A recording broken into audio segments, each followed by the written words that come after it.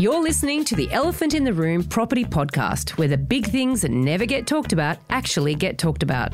I'm Veronica Morgan, real estate agent, buyer's agent, co-host of Foxtel's Location Australia, and author of a new book called Auction Ready: How to Buy Property at Auction Even Though You're Scared Shitless. And I'm Chris Bates, financial planner and mortgage broker. And together, we're going to uncover who's really making the decisions when you buy a property. Don't forget that you can access the transcript for this episode on the website, as well as download our free Fool or Forecaster report. Which experts can you trust to get it right? theelephantintheroom.com.au. Please stick around for this week's Elephant Rider Bootcamp. And we have a cracking Dumbo of the Week coming up.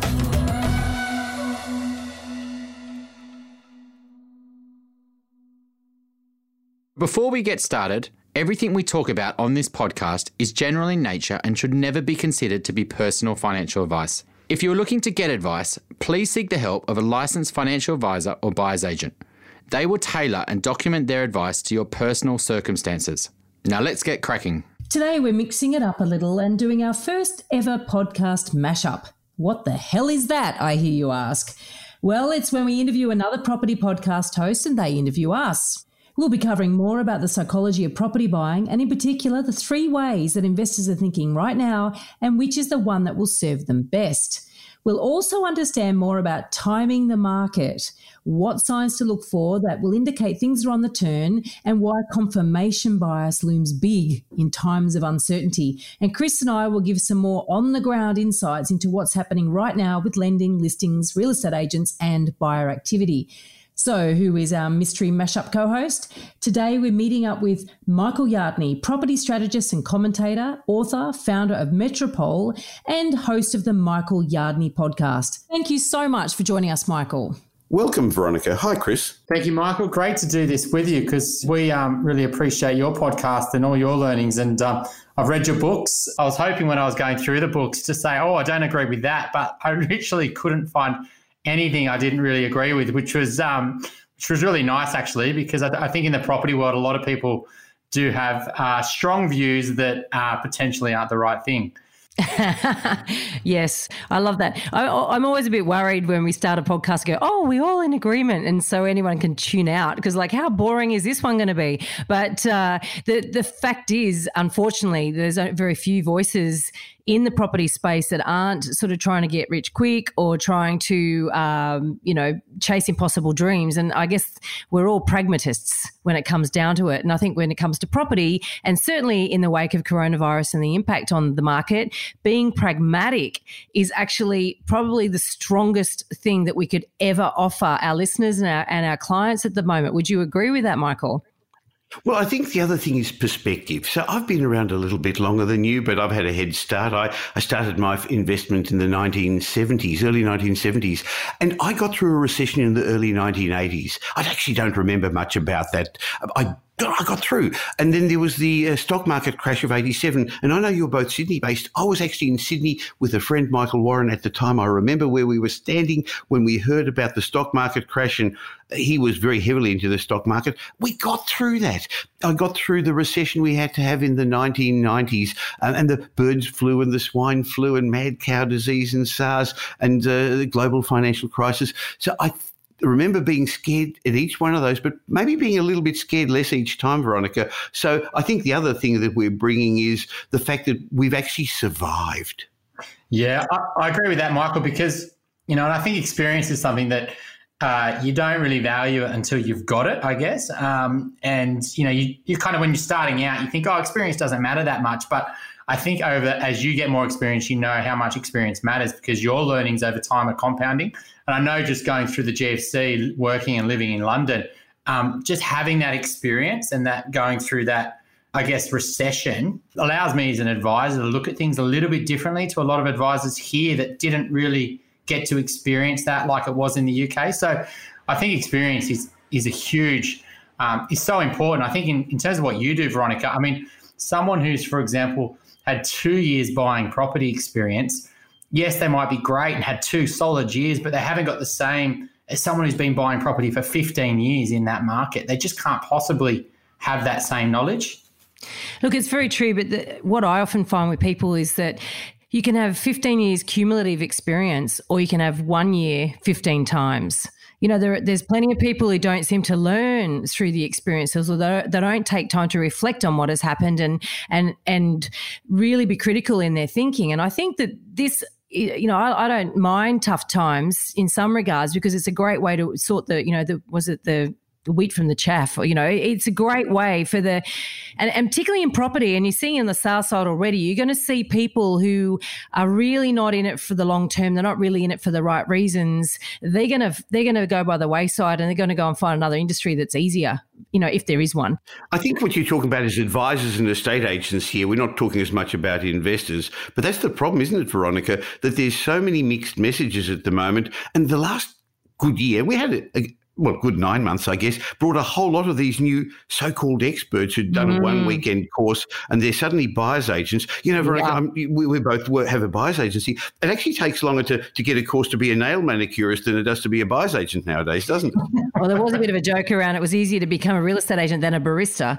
Mind you, I do like really good coffee, so maybe there's a point in that. But but I think from the investment point of view as well, the problem is that there's such an appetite amongst the general public in Australia to invest in property and to look to property as being an investment vehicle of choice, right? We're sort of culturally predisposed that way. And so, but we also like to think that things can be easy and there's going to be easy riches. And so therefore, when you've got good times, you've got an industry that attracts people, a particular type of person, both on a client side and on the advisor side, you know, to think, oh, this is easy. I'm going to go and look for easy riches. It's times like this where we hopefully weed out both types. So the investors who think that they're going to get easy returns, well, you know, now's the reality check, I guess, and the advisors that are preaching that you can get easy returns. So, you know, I guess we're sort of going in a slightly philosophical direction with this one in the sense of why do we have these cataclysmic things happen in life? Sometimes I think it's to try to reset, you know, get the reset button happening, and maybe that's something that needs to happen in the property market. Yeah, I mean, I guess it's the thing we're really keen to talk about today is from an investor's point of view, how are they thinking right now? Like, what are they, you know, what mindset, what's affecting them? And a lot of them is probably taking inaction. So, Michael, what are you thinking that investors are thinking right now? And is that productive, or is it going to hamstring them? Well, Chris, I love what Veronica said a moment ago, because some people do see it as a reset and others are seeing it as the end of the world. Some people are living in the here and now and can't see beyond today, and other people have got a long-term time perspective. And depending upon how they think, I'm finding people are thinking in three different ways, and only one of them is productive. A number of people are seeing it's the end of the world and it's terrible, and business is going to go broke, and my property portfolio is going to drop 30% because the newspaper said so, and Harry Dent's come from America and he said it's going to drop 40%. And those people are panicking, and the fear language they're using means they're not going to make it. But actually, maybe I should go back a step. There's a lot of uncertainty at the moment. We're finding that with our clients, with our friends, with our family. But I'd like to share a couple of certainties just for our listeners right at the beginning. We're recording this in April 2020, and I'll give you a certainty. In 12 months' time, we're going to be at April 2021. And I've got another certainty. Somewhere between now and then, there's going to be what I call a survival line. Now, I don't know when it is, 6 weeks, 6 months away. I don't think it'll be 6 months. And once we cross that survival line, desire and greed is going to overcome fear. But at the moment, fear is holding a lot of people back. So to answer your question, Chris, a lot of people are thinking about fear at the moment. And those people who are in that panic mode are not going to make it across the survival line, and that's a pity. And as Veronica said, that's happening in industries as well. Some industries are going to have to close down, some businesses are going to close down.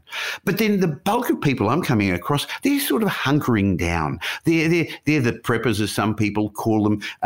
They're buying the pasta and the rice, and they used to buy toilet paper, but now it's a lot of available again. And they're just hunkering down, and they're just going to get through, and they'll cross the survival line. But what I'm finding in businesses, and a lot of our higher end strategic investors, those who've been through the cycles before, they're using this foundation period between now and the survival line to get set to take advantage of the market. So they're getting their finance in place. Chris, they're coming along to you, and I'm sure you're seeing it with your clients too. Some of them are actually getting set with the right structures, the right ideas, the right plan, and they are going to take advantage, because once we cross that survival line, there's going to be great opportunities, aren't there?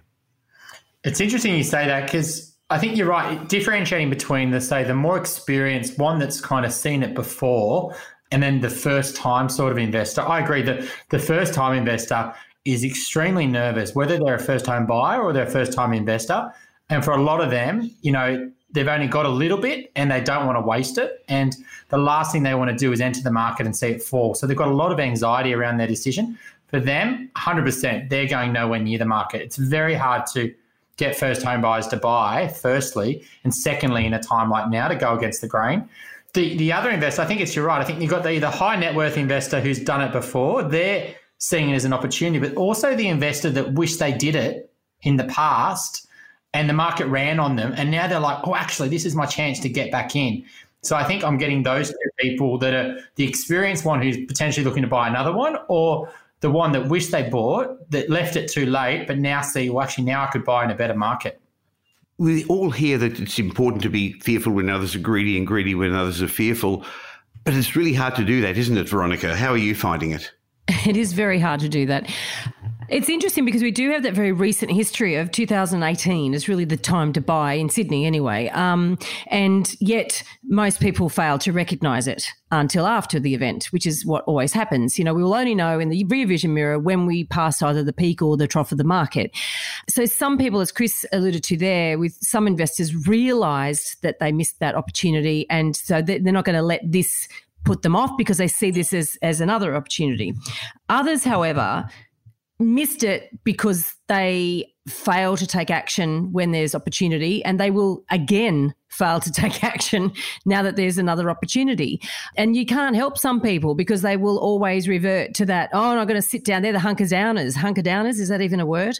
So I'm seeing it with my clients, but I've also got to be very careful how I advise my clients here, because the simple fact is with investors at the minute, okay, so my owner-occupier clients, I'm saying, you know what, stay the course. If you need to upgrade your home, you need to upgrade your home. If we find the right home for you, then there could be some more favourable conditions in terms of negotiating, but keep your eye on the big picture. We also need to have conversations around if you need to sell, how would you time that? What's the implications in terms of your sale price? And so we're looking at the big picture in terms of their total situation. But a falling market, I say to my upgraders, is a perfect conditions for upgrading. Please do not waste that opportunity if that's the case. But we're also facing potentially no stock. So then this could be a moot point. But the investors and the conversations we're having with investors has to be different right at the minute. Now, we never buy for yield. Never. We always buy for capital growth. I always direct our clients who just want yield or they don't have enough money to actually buy a quality asset. I actually direct them to a financial planner to look at other alternatives for investment. I'm not property or bust, right? But with our investors who can buy or in a position to take advantage of this market, we've also got to be very careful because we don't know really the next 6 months whether they might have to stare down a whole period of time where they've got to completely fund that property without any rental income potentially, or certainly with vastly diminished rental income. And when you're looking at Sydney as, a 3% yield, when we're talking about rent only here, but a 3% yield being a good thing, which has been in recent times, A, you've got to focus on capital growth. Otherwise, why would you buy the asset? But B, you've got to be able to fund the shortfall. So really, property investment, in my view, is a rich man's game. And I hate to say that, but for all those people who are wanting to replace their income, well, you need a big income to actually invest in property in the first place.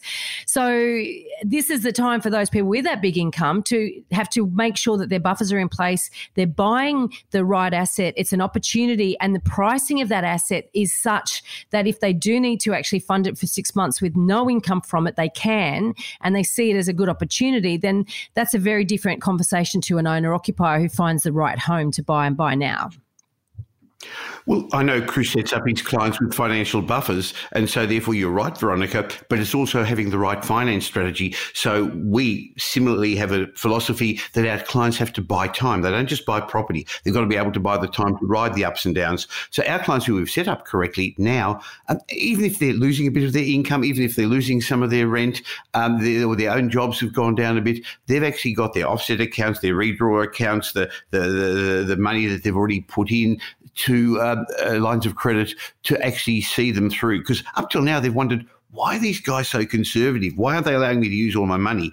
This is why. That's the insurance policy.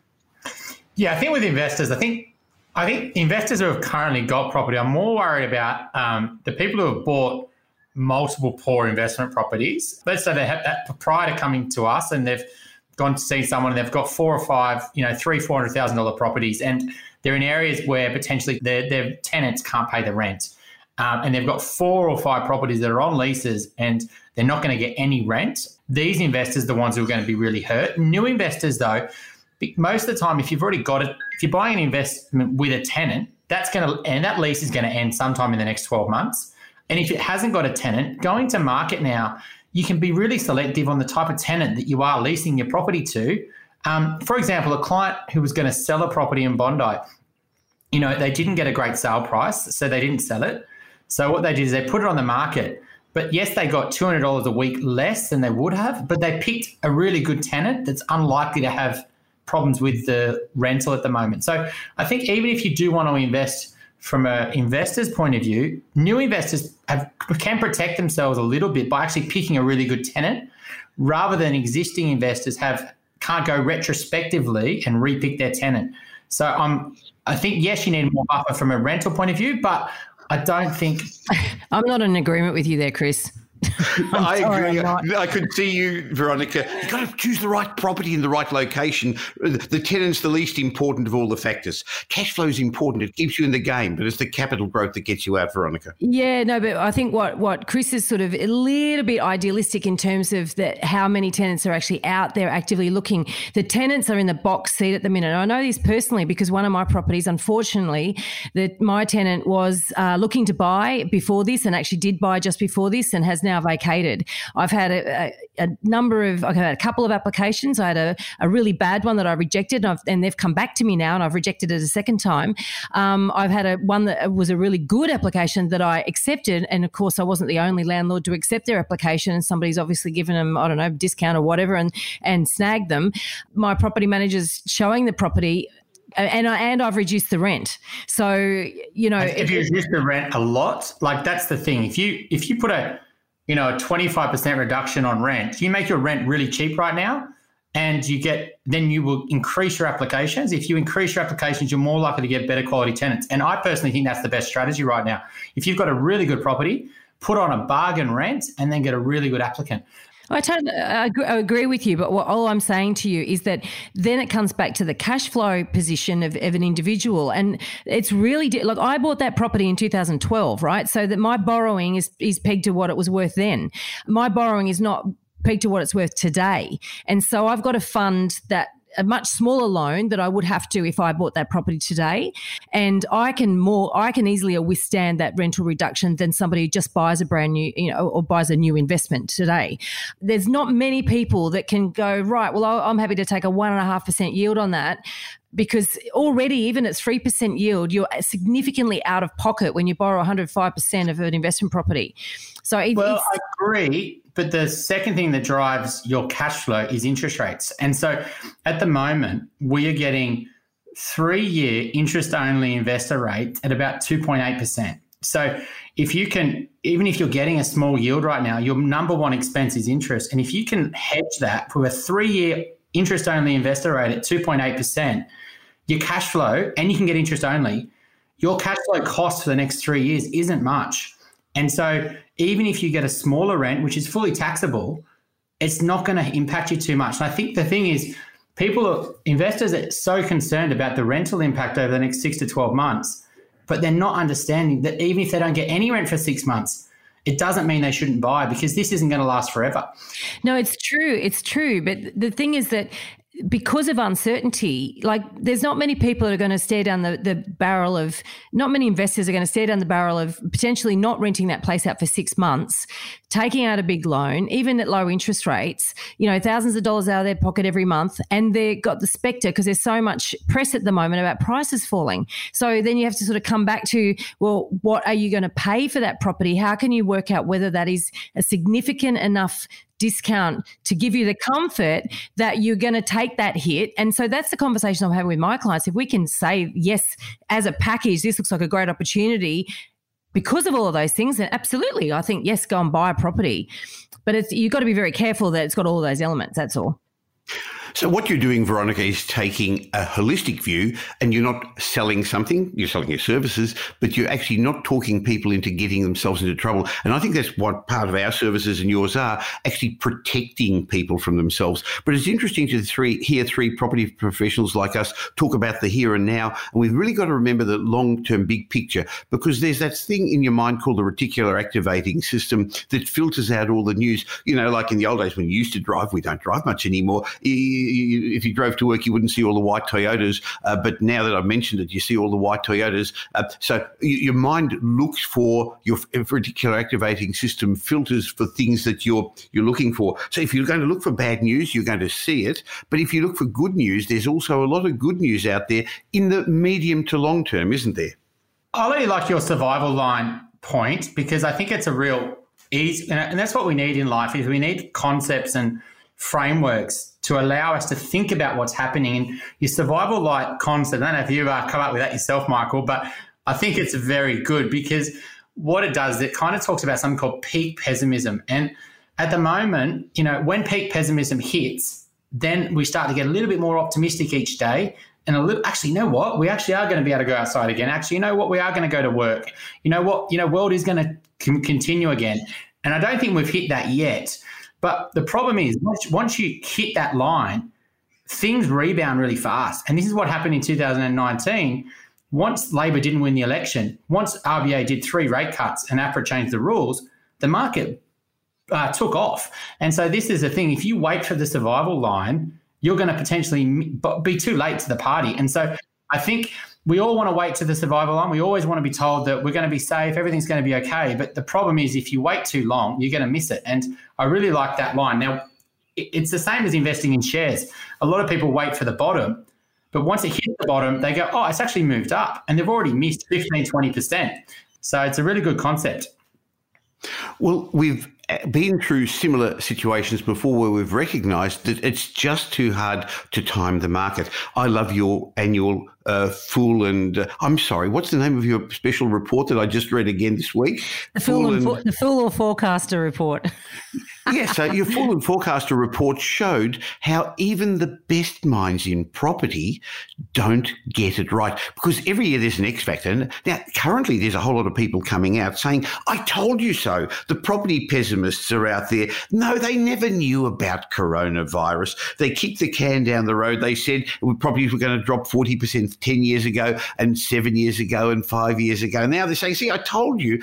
But the answer is, if you listened to them then, you would have missed out all those great opportunities, much the same as if you did this now. So, Chris, what we need to do between now and that survival line is get set. So I agree with you, Veronica. You've got to be really careful about committing at the moment, but you've got to be set, and you'll be 3 months ahead, 4 or 5 months ahead of those others. So what's getting set? Working out a plan, getting a strategy, educating yourself, but listening to the right people, getting your finance pre-approved. But that's a bit of an issue, because if you're not going to go ahead for a little while, maybe it's a bit too early to do that. But there's understanding and knowing what you're going to do when it happens. So, Chris, just on that, getting finance pre-approved, how are the banks treating us at the moment? Are they open for business? Just in the last 2 weeks, I was having a good chat with my business partner, Ben, around this, because Ben's always dealing a lot with the banks and understanding where the policies are and speaking to the banks. And it's almost going back to like it was in 2018. Bank assessors are either getting told from above them, you know, we want to take risk as a bank, look to approve applications, write exceptions, let's get the loans through. Unfortunately, we've seen in the last 2 weeks, the bank's assessors are looking at things completely different. They're looking at where they're working. They're looking at their bonuses. They're looking at their cash flow, the type of property they're buying, all their, and they're actually having to do detailed questions around how is COVID affecting your employment and your bonuses and everything like that. And so it is completely changing. There's a big risk right now. For example, if you're selling a property, you're not confident that you're going to be able to have enough time to buy another property fast. So if you're upgrading, so what you want is a long settlement.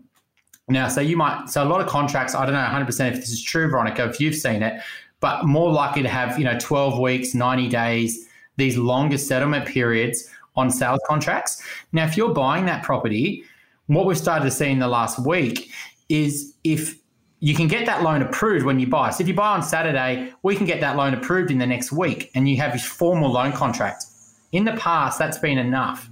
But what banks are going to do now is 2 days before you settle, in 90 days' time, they're going to call up your employer and check you're still working. Now, this hasn't happened before because they know that unemployment's happening, and the bank's saying, if you haven't got your job at settlement, that loan's going to be, avoided. So it's another risk that buyers have to be thinking about. And I think it's just what we're seeing every day, credit policy is getting tighter rather than looser, which is exactly what happened in 2018. So pre-approvals right now, if you were pre-approved pre-corona, that pre-approval is invalid because bank policies have changed and you need to really go back to that bank and check, is your situation still valid? Because they'll assess you under new policy.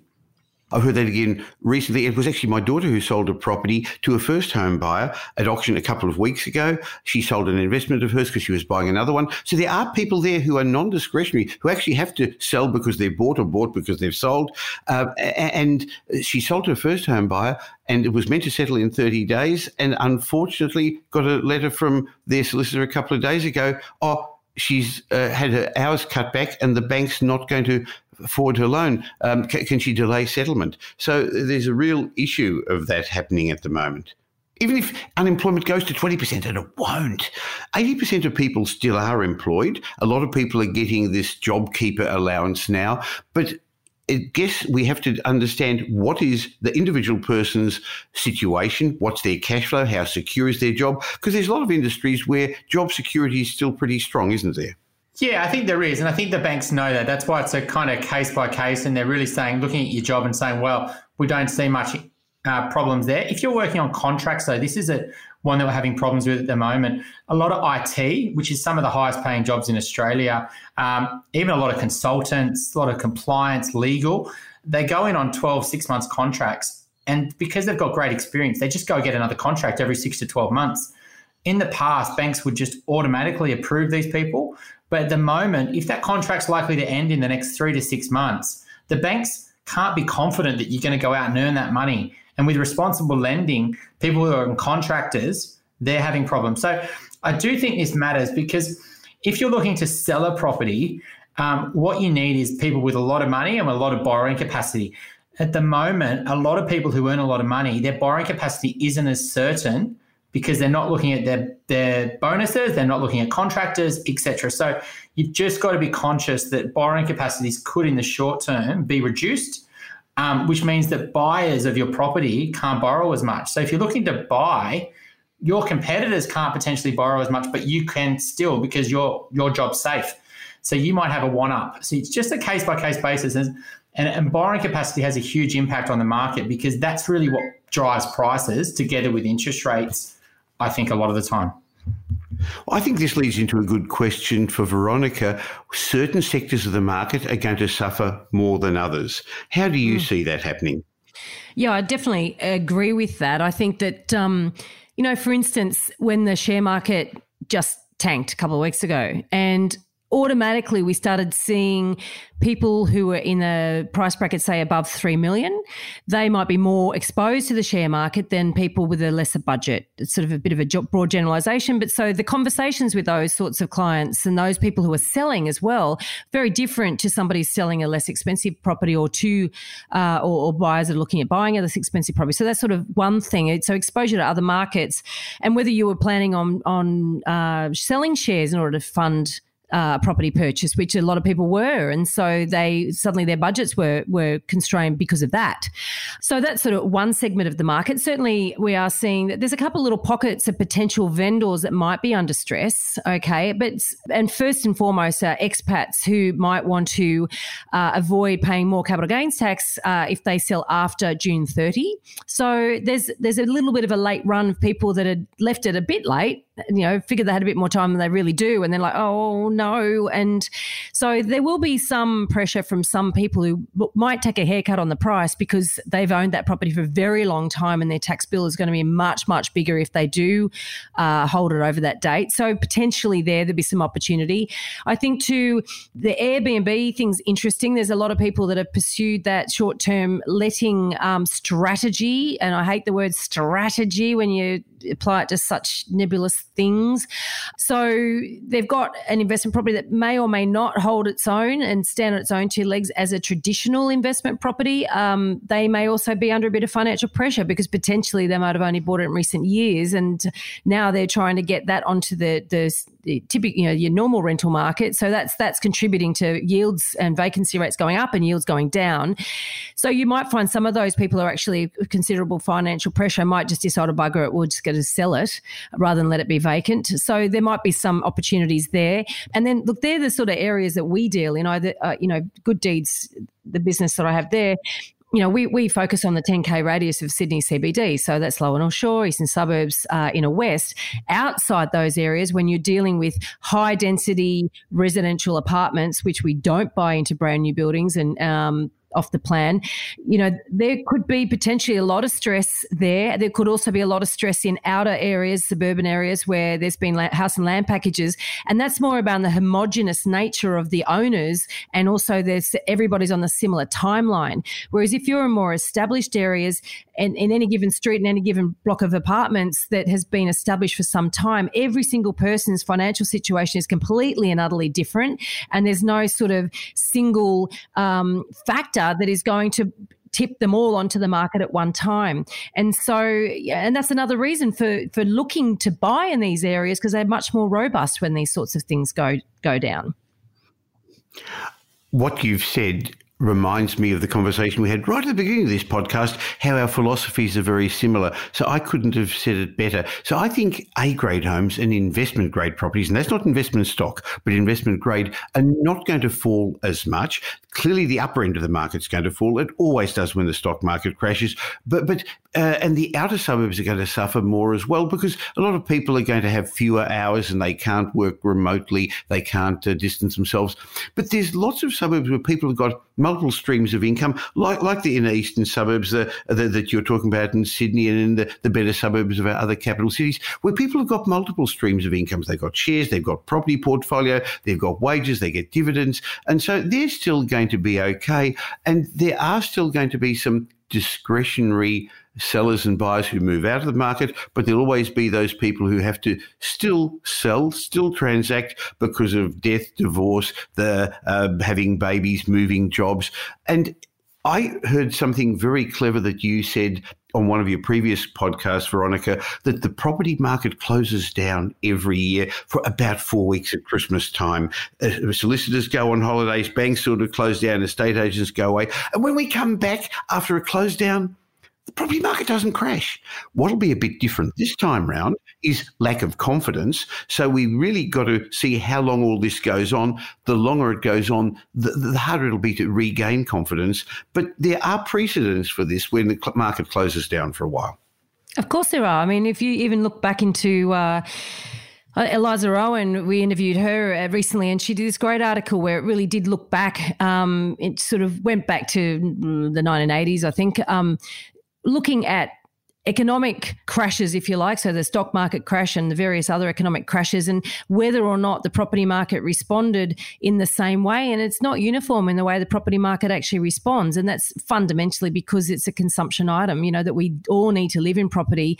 At some point, life gets in the way and we go, oh, bugger it, we're just going to get on with it. And I think that's what we saw happen at the beginning of 2019.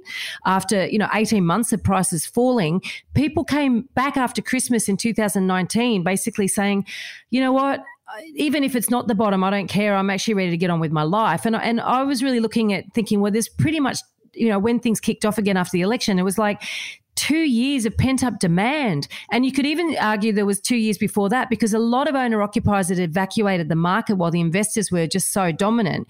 And so you could argue there's 4 years of owner-occupier demand that had built up, and that's why we shot out of the gate straight after the surprise election outcome. And it was owner-occupier driven too, not investor driven. And I think that's really important, because that's about people getting on with their lives and needing homes. And so I see that at some point, when, how long, how it, the shape of the curve, all that sort of stuff, you can argue about V shape, U shape, whatever. You can argue it's going to be long and skinny or short and sharp.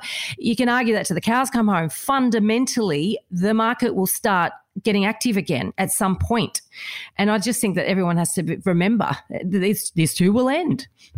That's the survival line I was talking about, Veronica, where basically greed or desire is going to overtake the fear. So let's remember the fundamentals. 70% of properties, a bit less than that, are owned by owner-occupiers, and they're not going to give up their homes at the moment. They're not going to sell desperately. They'd rather eat dog food than sell up their homes. But the answer is the banks aren't asking them to. The banks are not creating it. There's no forced sales at the moment, and there won't be forced sales from investors either, because of the bank holidays as well. Yeah, you're not going to get out of paying your mortgage, but they're going to be able to delay it. So I can't see a crash occurring like some of the doomsayers are suggesting, because we're underpinned by that large percentage of owner-occupiers. Mortgagees sales aren't going to occur because investors are not going to get themselves into as much trouble. Now, there's no doubt that some investors have overcommitted, but we know that CoreLogic says there's $7 trillion worth of properties values in residential real estate in Australia, and overall, there's about a 28% loan-to-value ratio, because a lot of people don't even have debt against their home, and a lot of people have actually paid down their mortgages faster than they've needed to. So there is a segment of the market that's overcommitted, but overall the fundamentals are strong, with owner-occupiers usually in good financial condition. We've got a rising population that probably won't rise as much in the next year or two, because immigration is going to slow down. We didn't come into this with an economic crisis. Yeah, our economy wasn't working as strongly as we would have liked, but this was more a health issue creating an economic issue rather than the other way around. And our banking system is very sound.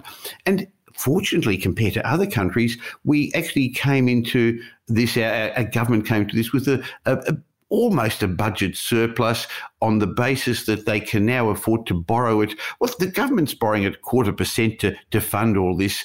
That means that we're probably going to have to pay some more taxes down the road. But I can see that we're going to get through this, guys. Yeah, I think you're right. The government's, we're very fortunate the government has, in relation to a lot of the other developing countries around the world, we have got very low government debt. And so the government can go on this binge and borrow a lot of money, and still, really at the end of it, we won't have a huge kind of credit card bill, which a lot of countries around the world have got this bigger debt, and rates are very low, so they can afford it. So I think that's very good. And I think it's interesting when we talk about what's actually underpinning the property market. And a lot of it is migration, and a lot of it is population growth. And yes, we might get this 12 months, 2 years where there's not as many university students, there's not as much tourism, etc. But the reality is that's one of the tools the government will actually increase to get us out of this recession. They'll actually potentially open our borders more, and they'll actually try to encourage more migration, because that's one of our tools. So I think long term, I don't think the migration thing's going to change. We may get a couple of years slowing down, but after that, it'll go back to business as usual, and we'll try to encourage people from all around the world that Australia is a place to live. Well, there's a queue of people wanting to come here, and they're going to see us as a safe haven, because life is going to be different moving forward from this. When my parents came, I came here at the age of 3 in 1956.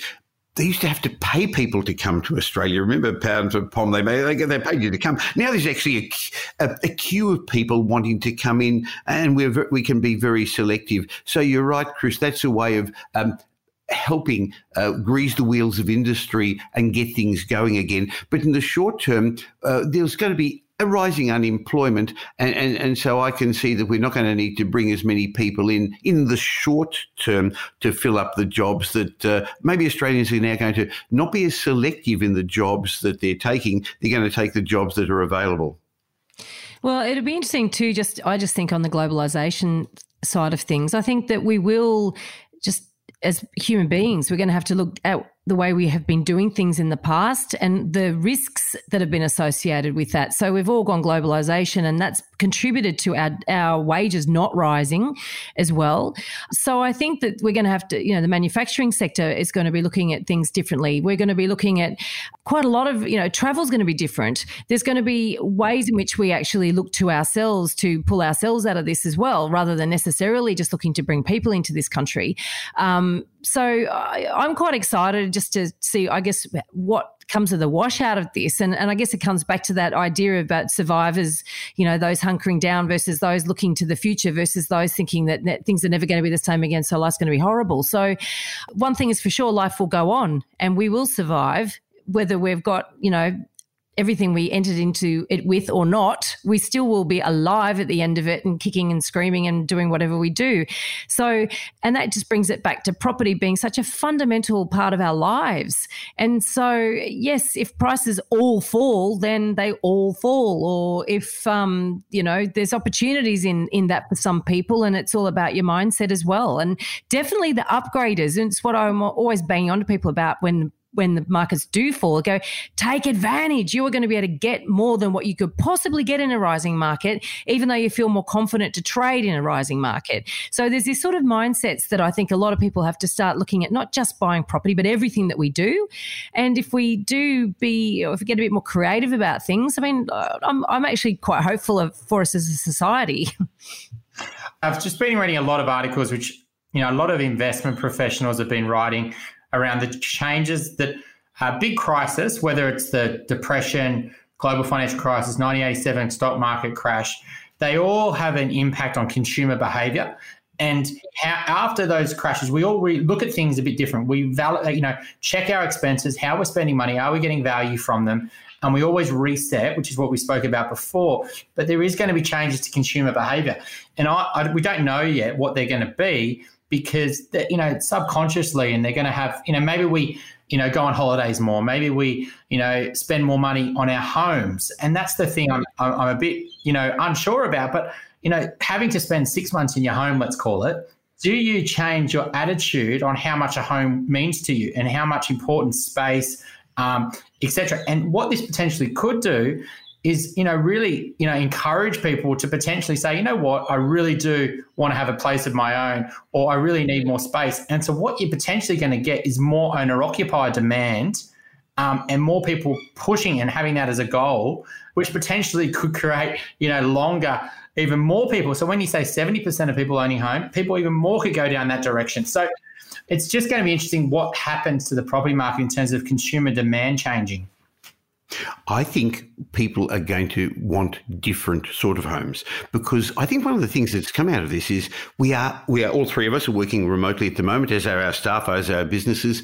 And up till now, bosses probably were a little bit nervous, a bit scared. I've got 60 staff and they're all working at home now. In the past, I used to only allow a few because, to be blunt, I wasn't convinced that if I let the others work from home that they'd be as productive or as efficient. So I think now we've actually realised maybe we don't need as much office space. Maybe we don't need to work the same way. Having said that, people are also going to realise a studio apartment doesn't work for me anymore. I need a study nook. I need a separate bedroom.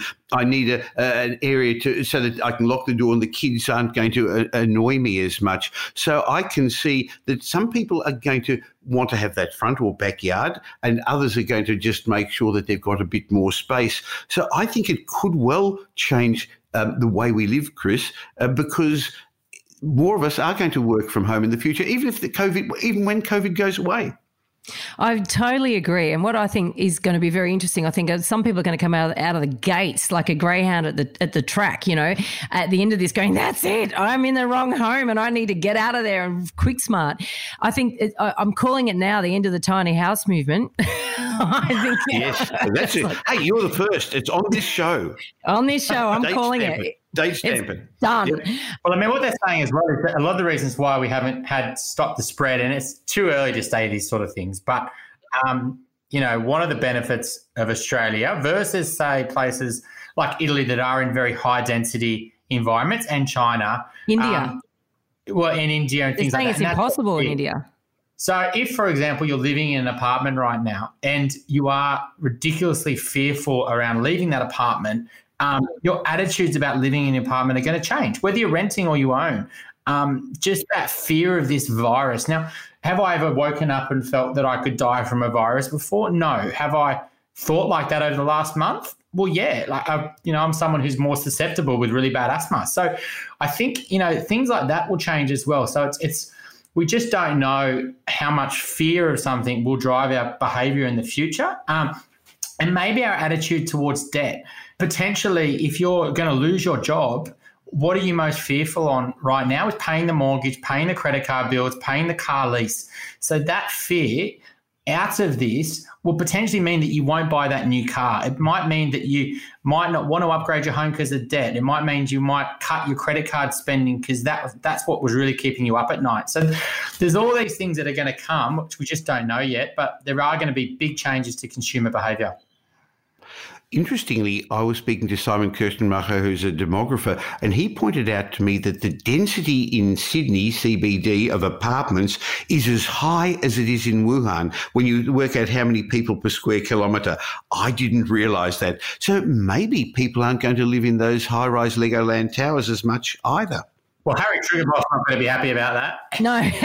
It's interesting, though, because even talking to some employers about how their teams are functioning working remotely, and introverts are enjoying it. And I don't want to say, I'm obviously an extrovert and I'm actually enjoying it, believe it or not, but a lot of introverts are like, yeah, bring it on. I don't get bothered all day long. I can just quietly do my thing. Some extroverts are saying, well, I would crave the social connection. I'm really missing the social connection actually going into the office. And it's a bit of a mix. One of my team is definitely an introvert, and she went into the office the other day, and even though there was no one else there, she just loved the idea of being in the office. I think that it's going to change. There'll be maybe more choice. You talk about, employers being more trusting of their team actually getting the job done at home.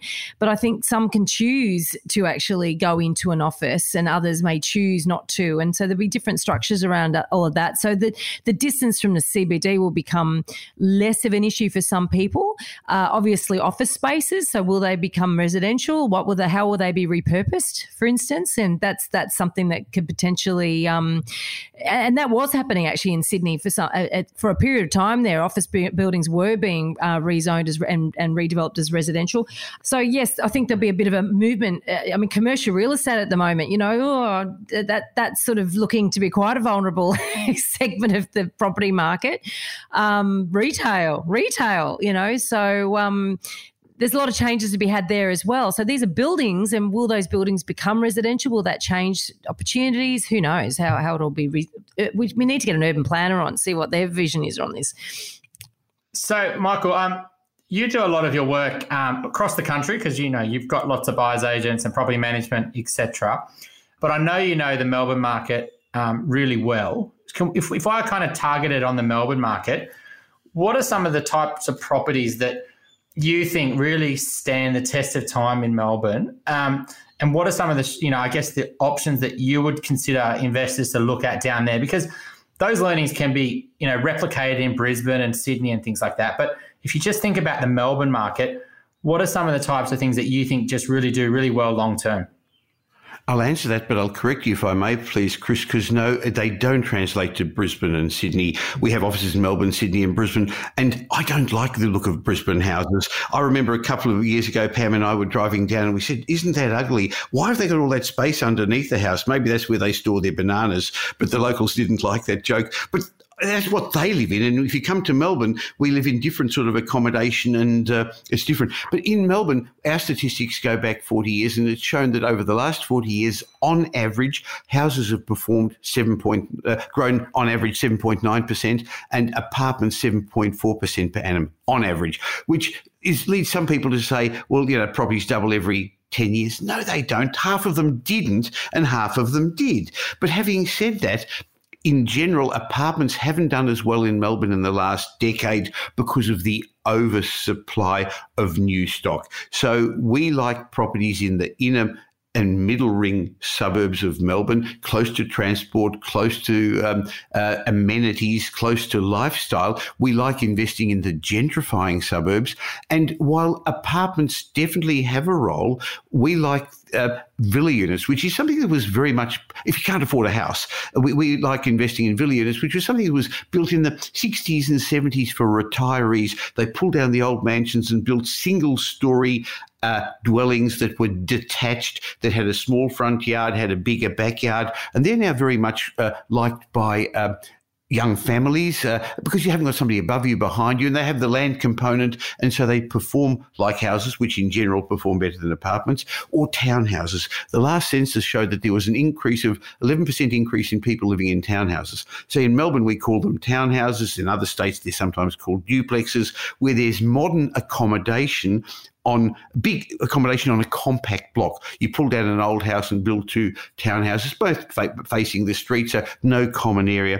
And that's very much liked by owner-occupiers. So like Veronica, we choose properties that have got strong owner-occupier appeal. Not that we want to sell them, but we want other people to buy properties similar to them around us to push up the value of the property.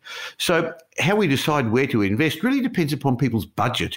So if you've only got $600,000, $700,000, well, you know, so you're 10 years too late in Sydney, you're probably 5 years too late in Melbourne, so we'll suggest people buy a house for that in Brisbane. But if they can afford $750,000, $800,000, we can get a good villa unit. If you can spend over $1 million, we can get a townhouse. And for those clients who've got more than that, we actually do the townhouse developments for them. That's where my background was many, many years ago, and still we're probably involved in about 55 developments for clients. We don't get involved. It's not their money. We project manage. It's not our money. We manage it for the clients. We pull down an old house, build two townhouses, and they keep them as a long-term investment. And they're great investments because they make the developer margin. Let's talk about that one, because we haven't spoken about too much about developments on our podcast. I mean, you know, we have had a little bit of a conversation. I think it's a very, you know, in terms of the things that can go wrong on that, I think if you, like any investing, if you understand what can go wrong, really, and you think about all the risks and you do things to mitigate those risks, then you think about what the return is. Most people do it the other way around. They go, what can I potentially make? And then they try to put their head in the sand with the risks. So if you could just talk about things where all that experience with development, where it goes wrong, because I think that's what's most important here for people thinking about it. Good point, because I ask clients, where do you think the big risk is? And they talk about interest rates or the finance or the town planning not coming through. And I say, no, the biggest risk is you. How many developments have you done before? None. So I say, if you ask me, is doing a townhouse development, a medium density development, 2, 3, 4 risky? No, because I've been involved in hundreds. But if you ask Michael, is building a high-rise apartment tower risky? To me, it is, because I've never done it before. So really the risk lies with the investor and the desire to be like the big boys and get involved in development when they really don't know much about it. So there's an element of what the client knows, but you can mitigate that risk by having the right people around you, just like you do when you have a buyer's agent level the playing field, not getting involved in development. So there's market risk. So if you got involved in a development and it came out now, all of a sudden you started 2 years ago and all of a sudden the market's changed and moved against you and you couldn't find a tenant or you couldn't refinance, that's a problem. But may I say that we always get our clients to have sufficient finance to hold on to it in the long term. Development is not a way to make money or a living. Many of the people who come to us want to do development because it's trendy, it's sexy, and they want to do it as a living. No. To me, property development is a way of adding value and buying your assets at wholesale, because there's not enough margin for the middleman, which our clients are, when they use us as project managers and use outside builders. There's not enough margin for them to buy, renovate and sell, or buy, develop and sell. And if they just do a 2 townhouse development, the bank see it as residential, so they shouldn't do it big. They buy an old house close to use by date. That's the first step, in a good suburb. And there's nothing wrong with that. Buying the worst house in the best streets is a great investment strategy anyway. Then over the first year, we get development approval for them through the council for something that's going to be appropriate for the target market for that area. So you've got to then build the right product for the area. Again, that's a risk if you don't know what you're doing there. And then you've got to own it in the right ownership structures and get the right finance up front. So you've got to get all the right people to up front to do it right. Then at the end of 12 months, we pull down the house, we get a fixed time, fixed price contract from an outside builder who will actually build it. And at the end, we project manage it, and at the end, they've got 2 great townhouses. But if all of a sudden, and there are clients like ours, there was one who'd signed a contract 3 weeks ago, and he's a Qantas pilot. The development's on hold. Doesn't matter. He's got an old house in a good street with a tenant in it. It hasn't been pulled down. We haven't got rid of the tenant. So you've got to have a little couple of stops along the way. But one way out is, okay, I mean, he's not going to have to, but if he got stuck, he could sell it. He bought it 2 years ago. He'll do okay. Or at the end of the project, if the finance doesn't work or the world isn't right for you, you could sell one, you could sell both, but you shouldn't do it for that purpose. You should do it to manufacture capital growth. So the risks are finance risks, market risks, development risks. We have never not got a 2-unit development through council. Now, that's a double negative. We always get them because we do the feasibilities and work out what we can do in advance. Bryce, my son, who's been working with us and now director of that division for 8 years, has been involved in hundreds of these. And previously, my business partner, Gavin Taylor, who's an architect by degree, he's recently retired, he was running that division. So you need to get in knowing what you're ending up doing and understanding the risks. And then there are building cost risks, there are market risks, there's interest rate risks, because one of the biggest costs over the 2-year development process is interest costs. Because for the first year, you've got an old house and there actually isn't much income coming in, because you don't want a nice house because you're going to pull it down. And then for the second year, there's no income coming in while you've got all the expenses going out. So you've got to do proper feasibilities up front, realistic ones. So a big mistake people make is just doing a bit of sums on the back of a piece of paper on a napkin, as they say, and thinking they know what they're doing. Or fiddling the figures to make it work because you want to get involved in it. No, that's wrong.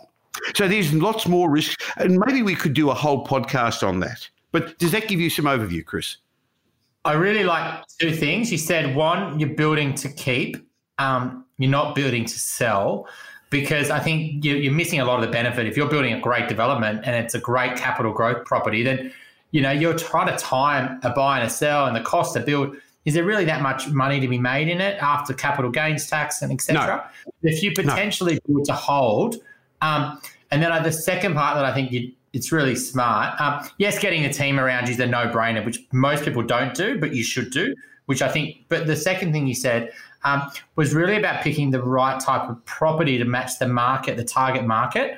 And I think if you're thinking about that on 2 levels, not from a rental point of view, but from a capital growth point of view, if you can build a really solid development that will stand the test of capital growth long term, isn't just a cheap and cheerful development, in a great area, in a great location, that they're not going to build lots and lots and lots more of them, then potentially something you should really consider. But I think a lot of people go the other way. I can buy a cheap block of land in the outer skirts. I can build a cheap product on it. I can do 6 of them and then try to make this big profit, and it just doesn't work from my view. So we like inner or middle ring suburbs, really middle ring now, because they're the areas that are gentrifying. The inner suburbs of our capital cities gentrified last cycle. And we like those gentrifying areas with good schools. And our competition for those old houses tends to be other developers. They're out of the market a bit now, but actually a lot of home buyers who want to pull down the old house and build their second or third home there. So we don't like a suburb, as you correctly say, where there's lots of competition. We like a street where there's a mixture of houses and owner-occupiers, not a lot of rental accommodation, but we keep them to rent. And there's a huge demand for those for rental properties because most developers do them to sell. So people rent today, Chris, not because they can't afford to buy, but they do it for lifestyle choices.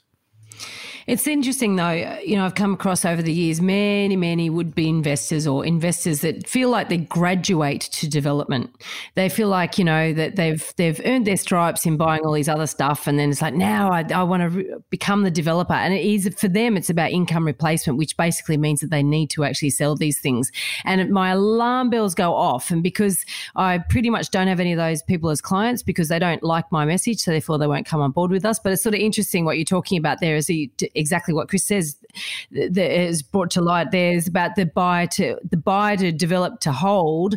That flies in the face because that's that long-term thinking that you need in order to do it versus a short-termism that usually is what leads people to think that development is their holy grail. It's going to basically be the thing that makes them rich. But I also think to myself, but it is a lot of effort to end up with a property. You know what I mean? Like I have renovated property. I've done 3, and I've got another one of my houses. At some point I will renovate and not redevelop it, but renovate and turn into a substantially bigger home.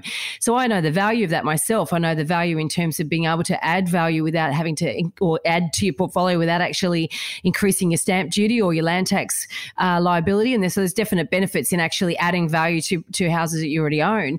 But it is, for a lot of people, they're too busy in their day-to-day job to go through all of that. Now, I get that you outsource that, but it does amaze me that some people have an appetite for it. Well, some people want to do it, Veronica, because they see it sexy. They're wanting to replace their day job because they've watched The Block or they've watched those other TV shows. That's reality TV, and we know reality TV isn't true. And in fact, they didn't make money out of The Block. It didn't work. And they did. The TV producers did, because the aim of that was to actually make money out of the TV show and sponsorship, not out of the development. But yes, the most common reason young people come to us for development, and like you, we don't take them on as clients, is because they want to buy, sell, flip. Doesn't work. On the other hand, we have a lot of time-poor professionals who actually like the concept of manufacturing capital growth. And I see in the next little while where there may not be as much capital growth because inflation's low, because interest rates are low, because wages growth is low. This is a way of adding capital growth, manufacturing capital growth, forcing capital growth.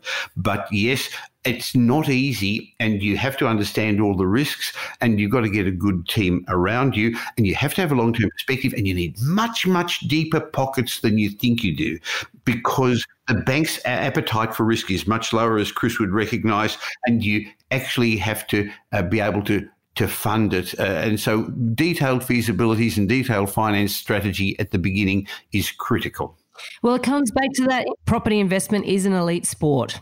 It really does come back to that, that trying to do it to replace your income is fraught with danger. And this is just yet another example about, and rightly or wrongly, I mean, I don't really want to get into sort of a equality or egalitarian argument here, but it is the fact that people who can't afford to lose often get into these sort of projects. And it really, you have to be able to fund it. Like you said, you've got to have the money in the first place, the income in the first place to fund it. I think the other thing you do, which is really smart here, Michael, and I think it's when you said that Qantas pilot, I was like, yeah, tick, because that for me is one of the big things you can do to manage your risk factor. What you said there is that he bought that property and it wasn't a knockdown house. It can still rent. And it's still a good investment in the area, even if you don't do the development. And for me, that's one of the best things you can do. If you go, I'm going to buy this derelict house that it needs to knock down, I can't get a tenant, and then your situation changes and you can't develop it, then you've got to try to sell it to another developer. Now, if developers leave the market, which they potentially do at times, which they did in maybe 2019 and 2018, you can only sell it to – there's no buyers. But if you buy a property where it does suit home buyers and your life changes and you have to sell it, like that Qantas pilot, well, that's fine. You'll sell it to another developer. If they're not there, you'll sell it to a home buyer. So I think that's another big key risk factor. But Michael, if you were, say, not that, keen to go down that route, if you were going to buy and you've got a budget, roughly $1 million in Melbourne, like what's some of the things that you really like in Melbourne in terms of suburbs? Because I think it's interesting for clients to picture that. What's some of the areas that you would look at?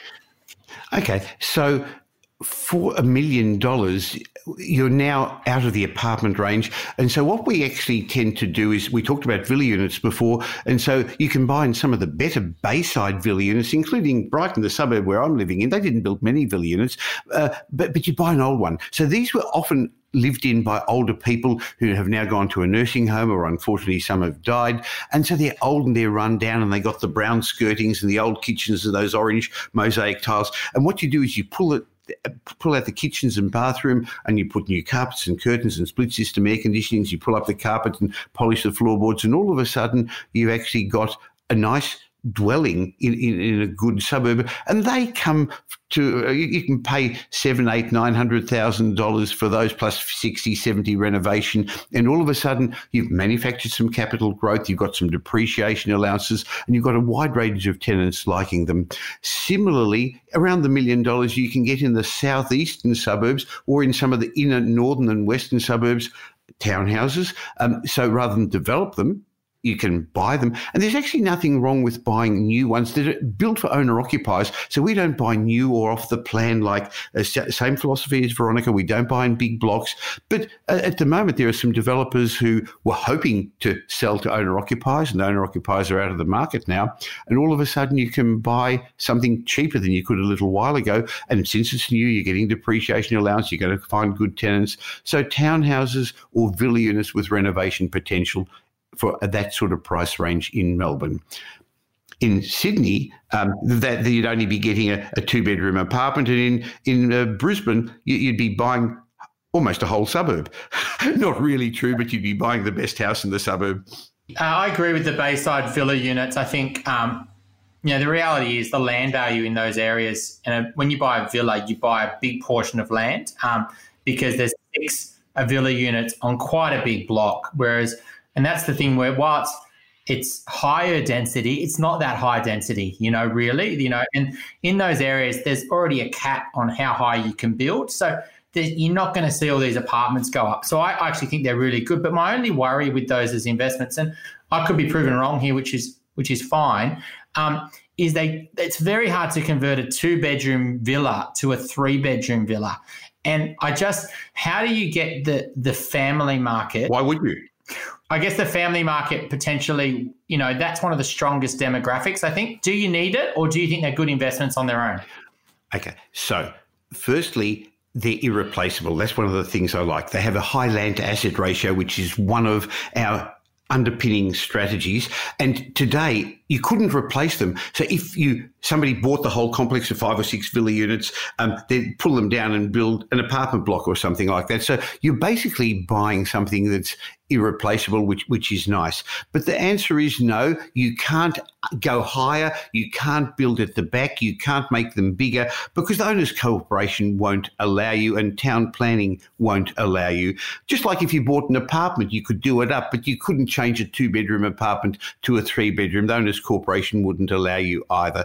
So you're right. You've got to target an appropriate market for that area. So it won't be a family, but interestingly, it'll be a beginning family. Now, a couple of years ago, my daughter bought one in East Melbourne, and I remember I went there and she didn't like the idea. She thought, this is old person stuff. And when we went there, she actually saw this was a complex of villa units, and outside one was a RAV4 car. And she said, that's not an old person's car, it's a young person's car. And then we looked outside another of the villa units, and they had their pram or pusher there. And she said, hey, that's a young family as well. To the people who had moved into that complex, replacing the older retirees were young beginning families, starter families who couldn't afford a home on their own with a big front and backyard. So there is families there, but it's not established families with 3 kids. You're right, Chris. I think that's a really good point, and I think you're right. Like, it's the establishing family, maybe 1 child, or maybe even potentially 2 child till they really have to get out. It's still got really strong for downsizers because it's single level, have got lots of stairs, and it's near the beach and et cetera. So, you're right. There are other demographics, and it's just about really making sure you target that, making you buying in a villa unit that really families want to live in. So a lot of villa units are on busy roads. So you wouldn't, potentially want to buy those villa units, So there's other things you need on top of just buying villa units, which I'm sure your team do. It's just really important to really know your target market and make sure they're kind of that affluent sort of area. It's so funny hearing this conversation about villa units. It's such a Melbourne thing. And I think there are a lot of similarities in the Sydney and Melbourne property markets per se, in terms of that 10K radius, in terms of, scarcity, you love period homes, et cetera, et cetera. And obviously they're very expensive and they're beyond the budget of what we're talking about here. But the villa units things, there's so few of them in Sydney, and not many of them are in that sort of inner or middle ring. They tend to be not 100% outside, but they tend to be a bit further out as well. So it is so funny hearing this conversation, because I'm thinking, yeah. So our buyers team in Sydney, Veronica, do the same as you. So we'd, at that price bracket, be buying an apartment, but we'd be looking for something with a twist. So it wouldn't be one in a big complex. It would be one, again, with a high-ish perceived land to asset ratio, because if you've got 10 apartments there, you've got a tenth of the block of land in Coogee, in Bondi, in Clovelly, in the inner western suburbs. They're great locations, but not on the main road. So I like the fact that there's a lot of these developments on the main road, which have, up until recently, revived those strip shopping centres. They're dead at the moment, but they'll come back. So I want to be close to them, but not right close to them. I want to be close to the trains, but not too close to them. So public transport is very important in Melbourne. And in Melbourne, we have trams. So trams are pretty important. Our bus services are very poor. Trains are pretty important as well. And much the same in Sydney as well. And Brisbane, it's very different again. We haven't bought an apartment in Brisbane for years and years. I'm pleased to hear that.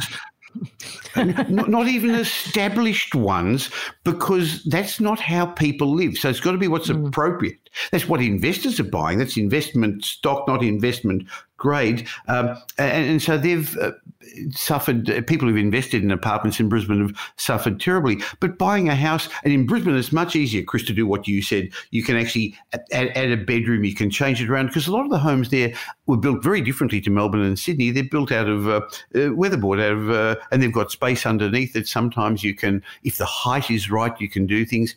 And the other thing with Brisbane, and we do developments in Brisbane, is a lot of the blocks of land are already pre-subdivided. It was a weird way that they did things. So each state has different regulations. And so a lot of the blocks are actually already, they've got one house on two separate blocks of land that are 410-ish square metres each, or the land is big enough to subdivide anyway by right, and then all of a sudden you can actually subdivide and have two separate blocks of land and build two separate homes, as opposed to townhouses, which usually have got some adjoining wall. Very much an active strategy, though, for your investors, isn't it? Even buying a house in Brisbane, if you're buying a weatherboard home, it's not your set and forget investor that wants to buy a property like that, is it? Well, we have a whole range of clients like you do, Veronica. So we have, at the moment, two people who've actually asked us to buy blocks of apartments. They've given us one's $6 million. Interestingly, one's a high-end restaurateur in Sydney. And when I spoke to him only a week or two ago, he told me he had laid off 200 staff. And I thought, oh, well, that's it. He's briefed off for a while. He said, no, isn't this a great time for me to get into the market, because everyone else is out of it? So yes, please buy me that block of apartments, which we've found one off market for him. So there's people at that level. And then there's people who got $1.5 to $3 million that we do the developments for. But the majority of our clients are somewhere between $700,000 and maybe $1.2 million. And we don't help everybody, just like you don't. I know you've got your patch, so we can't be an expert at everything. So if people want to invest in regional towns or other areas, I don't believe it works. So I'm not looking for more clients to just help them do whatever they want. If they're not going to fit in with the strategy that has worked for me, that's known, proven and trusted, we're just not going to take them on. No, it's 100% aligned to exactly what we all, I think the Brisbane, the Melbourne, the Sydney, it's 100%. And that's comes from, your years of experience and seeing what works and what doesn't work. And we didn't go there today, but there's so many mistakes that you would have seen over the years. And that's why you invest the way you do now. It's because you've seen what doesn't work, the apartments in Brisbane, etc. I've made them, Chris. Yeah. Not only seen them. I often say that with myself. It's like if I hadn't made these mistakes myself, I wouldn't truly understand the pain of it, and I wouldn't truly be able to see the warning signs and actually say to my clients, you know what, I can save you. I could point you in the right direction and guide you so that you don't make the mistakes I've made. Well, that's what people are paying us for in these uncertain times, to give them some clarity, to give them some direction, to give them better results. And it's a form of insurance, isn't it? Paying for services of a financial planner, a good mortgage strategist, a good buyer's agent. Yeah, while you pay them, Michael, I wouldn't recommend people to make the mistakes, to learn the learning. So, go hopefully speak to people that you have got that experience that avoid you to make the mistakes. But, it's been an amazing podcast with you, Michael. We should definitely look to do another one in the future. So really appreciate your time and having us on. Well, maybe we should finish off with some good news, because we are in unprecedented times. We are in scary times. And I know many of our listeners are going to be a bit stressed because we haven't got control. The problem is we can't choose the external circumstances. We can't decide when we can get out of this lockup. But we've got to remember what we can control. We can control how we respond to them. We can control simple things like our social distancing and not taking unnecessary journeys. But let's learn to control our reactions. And we're living in the best country in the world. And even though we're having all this challenge at the moment, let's remember it really is the best time in history. I wouldn't have liked to live 100 years ago or 50 years ago. We're going to get through this. So there's good news happening all the time. There are opportunities. So let's think like those people who are thinking positively, setting the foundation to cross that survival line, rather than the pessimists who are thinking differently. Because how you're thinking is going to affect what's happening in your world. Your inside world reflects on your outside world. Your thoughts lead to your feelings lead to your actions lead to results. So let's think positively, let's take positive action, and guys, let's look forward to a much better year in the second half of this year. Sounds like a plan. Thank you, Michael. That's amazing.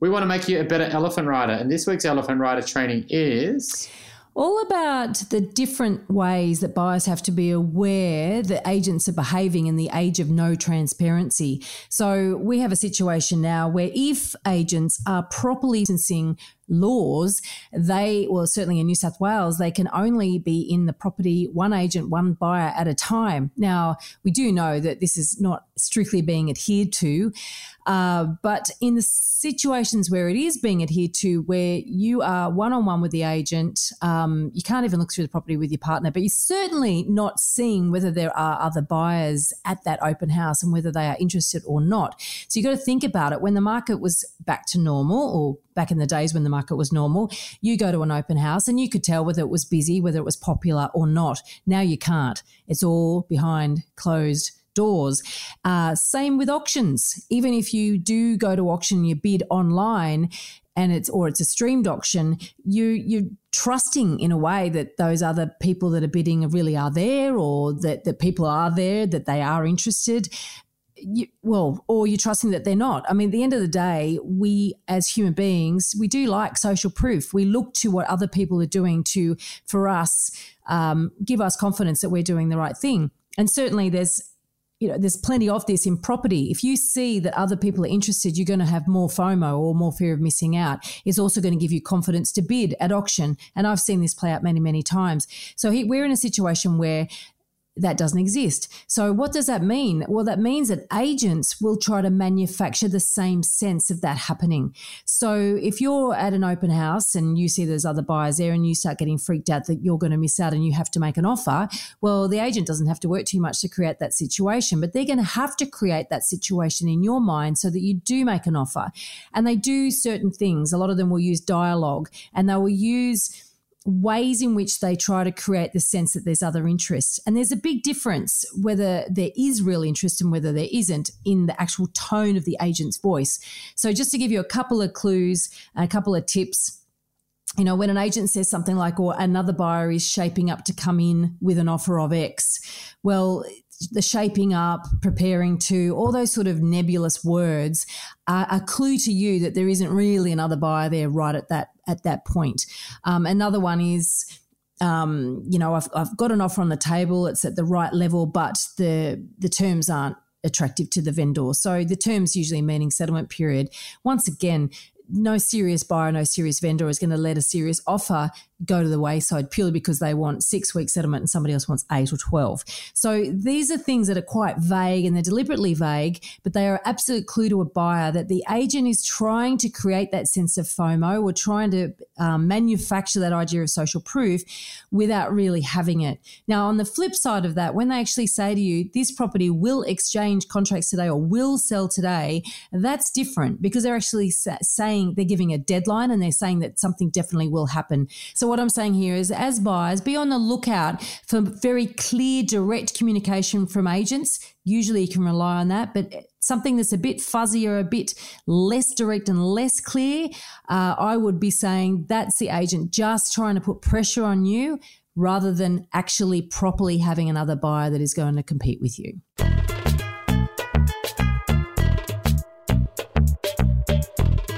Please join us for our next episode when we interview Bart Mead. He's the head of valuation at JLL, and we're talking all about valuations. Now, it might sound like a dry topic, but it isn't. It's actually very interesting because all of us, basically, when we borrow money from the banks, in some ways are relying on that valuation coming in at the right price. All of us, if we are borrowing money to buy a property, need to understand really how important the valuation is, why it's done, and what impact it can have on us and the risks that we're taking. But in addition, we do discuss around whether buyers should get their own valuations done separate to the bank valuation prior to buying a property. And why would we do this? So if you want to understand about confidence, risk, and the dreaded bank valuation, then you need to tune into a very informative interview. Don't forget we're on all the social channels. We're on Facebook, we're on LinkedIn, we're on Twitter. Or you can connect with us on theelephantintheroom.com.au. The links are all there for you. Please connect and send us a message. We'd love to hear from you. Until next week, don't be a Dumbo.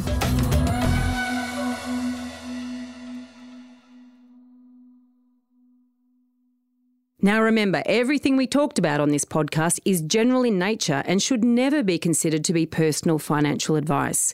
If you're looking to get advice, please seek the help of a licensed financial advisor or buyer's agent who will tailor and document their advice to your personal circumstances with a statement of advice.